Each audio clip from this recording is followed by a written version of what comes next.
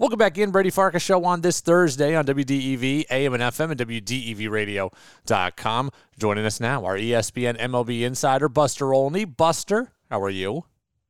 I'm doing great. Happy holidays, Brady. Yes, happy holidays to you. It was interesting that yesterday morning you were on the ESPN Radio Morning Show, right? You were on Keyshawn, Jay, Will, and Max. But filling in for those guys were Freddie Coleman and Courtney Cronin. And Freddie's on our show every Wednesday, and on that show yesterday on national television, he was rocking a Brady Farkas Show sweatshirt. Now, Buster, you were not on with us every week at the time we had those sweatshirts made, but what would I have to do to get you in a Brady Farkas Show sweatshirt on national TV in the future? I'm very open to the idea, certainly on my podcast, but Freddie being on the show every day, on a radio show every day that televised, that would help. I don't think that my bosses would be thrilled if my next Sports Center hit that I had a Brady Farkas Show sweatshirt on. I will tell you that. I think they would prefer the coat and tie. And on Sunday Night Baseball, I'm thinking that Carl Ravitch, the play-by-play man, he wouldn't be happy with that either. But we'll try to thread a needle at some point for you. Well, how about this? How about a spring training hit early in spring training, Florida in February, where we just get a picture of you talking with some big leaguer in one? Well, something like that. I could definitely see something like that. And you know what? I should look for some connection with Vermont, some player from Vermont or somebody who's got Vermont roots. Maybe Ernie Johnson will be down in spring training with his connection with his dad. That would be fun. Well, like I told you, now you don't get out to Arizona, I know, during spring training much, but Cal Raleigh, Mariners catcher, his dad, Todd Swanton, Vermont Missisquoi High School legend. There you go. There's the in. And you know what? I am actually, because now I live in Montana. Oh, that's right. I'm actually going to be out, I believe, in Arizona to start. So that's very possible. All right. And, well, it'll be interesting. I've told you my story about Derek Barton, who was born in Vermont. And when I walked up to him and I mentioned that, hey, I'm from Vermont, and you were born there, and he looked at me like I was the biggest idiot, and he couldn't care less. Hey, but I expect Cal Raleigh, based on what I've heard about his personality, he would embrace the conversation more. All right. Well, we'll do what we can to get another sweatshirt run and get you one by spring training. Hey, you mentioned living in Montana. How much overtime is your heat working right now? How cold is it? It is, as you and I speak, it's minus 36, and it is wind chill factor below minus 50. It actually looks like it's going to be a spectacular morning. But this morning, I texted my siblings who all live in Vermont, and I said it's minus 36 here today. We're all safe, we're all warm, and this is coming your way. And I got thumbs up from all three of them. I mean, it's crazy. Like, it's one thing if it's just you, but you have dogs and animals. How do you even function with the animals outside in this? Well, we have a puppy who's almost a year old, and she loves to play ball, and I haven't been taking her out. This morning when I let her out, she went and did her business and raced back to the door like, what is going on here? So she came back, and my older dog, who's 12, she's a veteran. So like she was much more patient with it than the puppy was. The puppy was like, who turned off the heat? Yeah. Man, I can't even imagine. We are going to get some nastiness tomorrow and Saturday, but not minus 36. My goodness. Buster Olney of ESPN joining us here on the Brady Farkas Show, our pre-holiday editions of the Brady Farkas Show. All right, Buster, let's get to the baseball matters at hand. And let's start with Steve Cohen, and let's start with the Mets. And this is where I was at yesterday. I'm dumb sometimes, but I'm not dumb in this regard, I don't think. I recognize that Steve Cohen is good for players, and he's probably good to spur some other teams into action, right? The Yankees will be spurred into action by the Mets because they got to win the back page. The Phillies are in the division. They've already been spurred into action. The Red Sox, in theory, as a big market team, should be spurred into action. So there is good here. But largely, I think most fans would think Steve Cohen is bad for baseball because their team owners are either unable or unwilling to go to these levels, and we're going to see the gap continue to widen. I know you think Steve Cohen is great for baseball, so tell me why I'm wrong. And look, I think your concerns are legitimate. You know, the 1994-95 strike that the players went on was built on an argument between big market and small market teams, where the small market teams were upset. They felt like that they couldn't continue the trajectory of spending. They asked the players effectively to fund an adjustment, and it was an impasse, and we lost the World Series. And there is already fear within the industry that, boy, you know, the next labor fight could be ugly if these small market teams band together. And not only small market teams might band together, but there also might be more teams working in concert to curb this type of spending, like we're seeing with Steve Cohen. But I go back to conversations that I had with Billy Beane, you know, in the 2000s about the Yankees and about the way, you know, that they were sort of the evil empire. And Billy found himself at times in conversation with Oakland Athletics fans who would complain about the Yankees spending and say, the Yankees are great for baseball. Like they're the team that, you know, becomes public enemy number one. And when they go to Oakland or they go to other ballparks, people go to pay and they will boo them and they will draw a lot of attention. We got news yesterday that Carlos Correa, you know, had flipped and gone from his agreement, you know, being blown up with the Giants to then going to the Mets, and the Mets having a payroll of close to $400 million. You know, I tweeted out, we've got the Mets and Giants on Sunday Night Baseball on April 23rd. And there was a big response to that.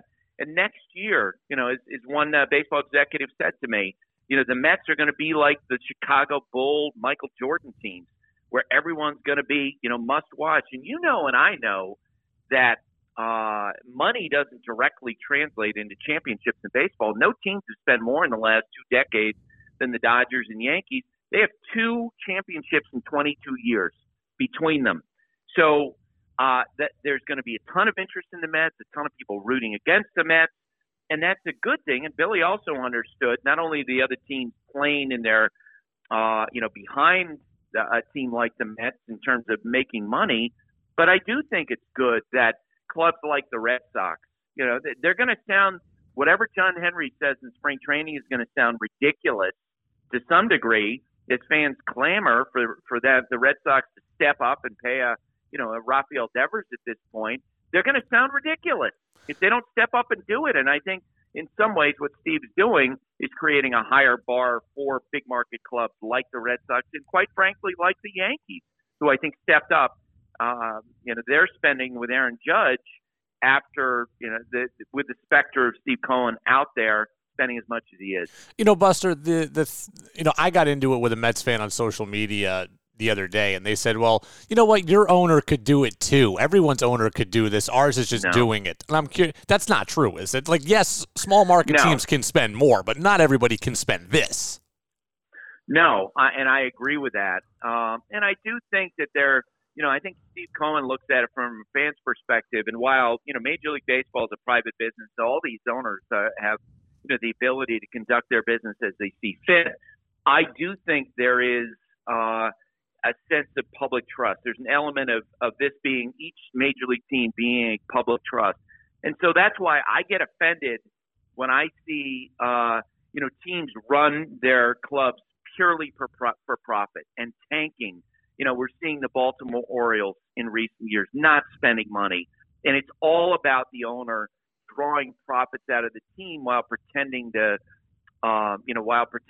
compete. And so I think what Steve is doing and what Peter Seidler of the Padres is doing with his, you know, massive increase in spending is reminding, you know, other owners, look, it's more about just doing well on the bottom line, you know, and understanding that when you have franchise values somewhere in the range of $3 or $4 billion, yeah, you can add that extra starting pitcher to try to win as you sell your product to local fans.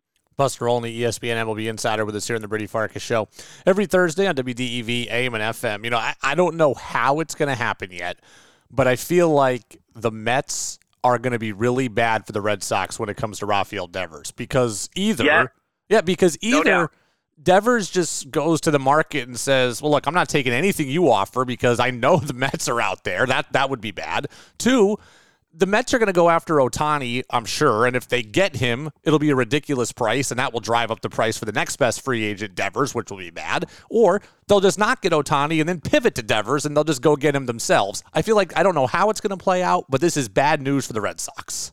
It's terrible news for the Red Sox, especially with their current, modus operandi and their current, order of business and how they're connecting or how they're conducting business. Look, and here's the other factor that sort of hasn't got as much attention in a week in which the Mets are pushing their payroll close to $400 million. The Los Angeles Dodgers clearly are resetting their payroll for a big run next winter at Shohei Ohtani. That's the perception of other teams. They're giving one-year deals to guys like J.D. Martinez. The feeling is that next winter, when Ohtani becomes a free agent, assuming he becomes a free agent, the Dodgers are going to take a huge run at him. Well, guess what? What happens if Ohtani decides, you know what, I want to take the Mets' money. I want to go after, take the bigger deal that Steve Cohen might offer me. Or maybe the Giants step up. They have a ton of payroll flexibility, as we've talked about. Maybe your Mariners step up in their team. Well, guess what? If that all happens, if the Dodgers don't sign Ohtani, guess who potentially would be number 2 on the list? And that would be Rafael Devers. And that would, again, be horrible news for the Red Sox. You and I have talked about how I can't remember many examples of a player having this kind of leverage against their teams. You're talking about a player who's going to be a free agent right after his 26th or 27th birthday, and to go into a market which is going to be relatively thin, and to have big market teams like the Dodgers and the Mets all lined up, ready to spend big. I just look. It's why today or sometime in January or February, the Red Sox need to go to Devers with a blank check. That's the position they put themselves in. And if they don't, they better start preparing for a trade of Devers, because I just can't see a way, unless they completely surrender in these negotiations, given the market dynamics, that they're actually going to be able to sign him. Buster, last question here before we let you go. I actually think the Red Sox have done a lot of good this offseason. The bullpen has improved. I think the Justin Turner move is at least equal to J.D. Martinez. I think it's an adequate replacement. Now, all of this good is overshadowed by the Bogarts loss and the impending Devers doom, and I understand that. But what'd you think of the Turner acquisition and how he fits with the Sox? Yeah, I think it potentially makes sense. It's clear that from June 30th on, he found something in his swing. He made an adjustment. He hit close to 350. He's a great professional. He's a great clubhouse guy. And in a vacuum, yes, that helps. In a vacuum, getting an established closer like Kenley Jansen helps. But those are temporary rentals. It's the difference between the Red Sox, renting an apartment and actually buying a house and something around to construct their team. And it does strike me that the moves they're made this winter will allow them to quickly pivot if they go into sell mode. And I think you and I agree on this. Their margin for error with their roster compared to that of the Yankees with Rodon now and Judge re-signed, or the Blue Jays, or the Rays, or the Orioles with their improving roster, there's a fair chance we're going to see the Red Sox go into sell mode. And I think that was part of the reason why they won these 1- and 2-year deals. Yeah, I think you're absolutely right. And I think you're right about the margin of error. Like, it's one of these, if everything goes all right, then they got a chance. But you and I know, in a 162-game season, not everything goes right. And you're counting on a lot of, Kike to bounce back and Trevor Story to bounce back and Chris Sale to stay healthy and Paxton. And those things are just, you can't bank on them. No, you nailed it. It feels like there's not that much depth and there's very little margin for error. Buster Olney, ESPN MLB Insider. Buster, stay warm. Have a great holiday. We appreciate everything you've done for us in 2022. I am off next week, so we got some college football bowl games on the air. So enjoy a week from my early morning phone calls, and we'll talk in 2 weeks after the new year.